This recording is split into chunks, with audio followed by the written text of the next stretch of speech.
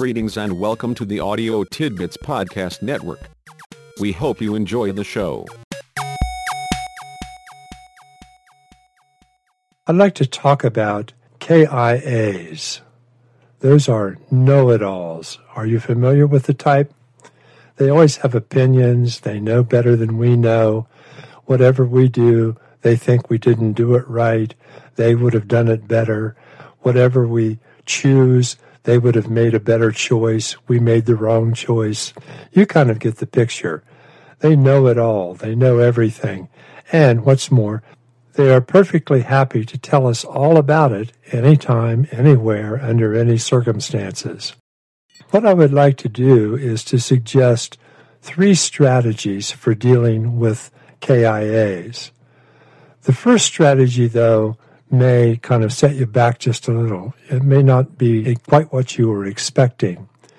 The first strategy is simple. Even KIAs might be right. They might have a point. What they're saying might be worth considering. If we follow our typical reflexive reaction and turn them away, turn them off, not respond, not react, not listen, we might miss out on something important. We might miss out on the very thing we need to know right now. It works like this. Consider the advice before discounting the advisor. Read the message before turning away the messenger. The expertise and insight of the know-it-alls of the world are boundless, and the KIAs are ready to provide advice and input anywhere, anytime, for anyone. A KIA was there to point out to Noah there may be a flood, to T. Edison playing with electricity might be shocking, and to Neil Armstrong pulling off his helmet and yelling, "Where's the party?" could take his breath away. There may have even been a KIA around to tell Moses to be sure to get it in writing. The KIA openings have an annoyingly familiar theme. Have you thought about, did you notice, you may want to, and the old standby, if I were you, well, thank you very much. And while you're getting the inflection on your sarcasm just right, don't forget Churchill's admonition, even a fool's right sometimes. Okay, I hear you. It's not necessarily a good time to suggest being reasonable and appropriate when you've just had an encounter with a first-class KIA. Well, okay, I understand. A little snarkiness, a little sarcasm, you just can't hold it back.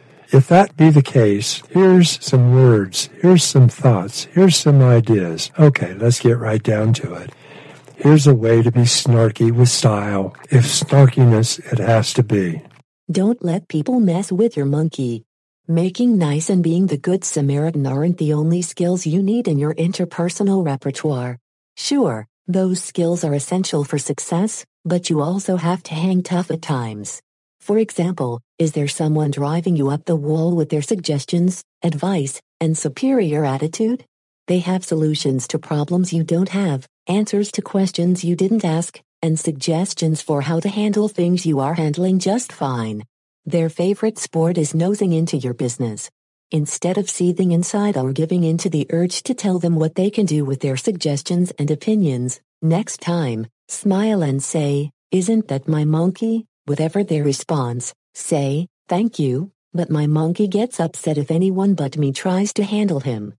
In the first strategy, I suggested that we at least stop and listen to see what the KIA has to say, to see if there is any nugget of wisdom, any useful information, something we might want to know. In the second strategy, I suggested that a little snarkiness is probably appropriate. In the third strategy, though, we need to be a little more circumspect, a little more reserved. The third strategy is particularly useful if you happen to be interacting with your boss and it's your boss who's the KIA. It also works fairly well with coworkers where you really don't want to get into that argument. You really don't want to start that minor to major confrontation. It's better just to kind of see if you cannot chill out just a little and try to soothe the KIA at least temporarily. The third strategy is also appropriate if your goal is to deal with the KIA with style each time, all the time, on purpose, to do it in a way that matters, in a way that makes a difference. Consider this approach. Whether you have a chance to explain your reasons or can only walk away, don't let arguments get out of hand. Do you sometimes find yourself in the middle of intense arguments quickly getting nowhere? If so, the instant you realize what's happening, stop talking, wait 5 seconds, and then calmly ask, what do you want the outcome of this conversation to be? What is your goal? Ask a few more questions to be sure you understand and to help you determine whether you can support the goal. If so, explain how. If not, say, your goal isn't one I can support. If you want, I will try to help you understand why I can't. If the person wants to listen, state your reason as clearly and as briefly as you can. If not, let it go. There you go. You have the 3 strategies for dealing with KIAs. Stop and listen. Make sure they don't have something to say that's worth knowing, something you need to know. Be sure not to let them mess with your monkey. And take a deep breath and simply ask how they would like you to deal with whatever it is they're saying, what they want the outcome of the interaction to be. There is a simpler way, though.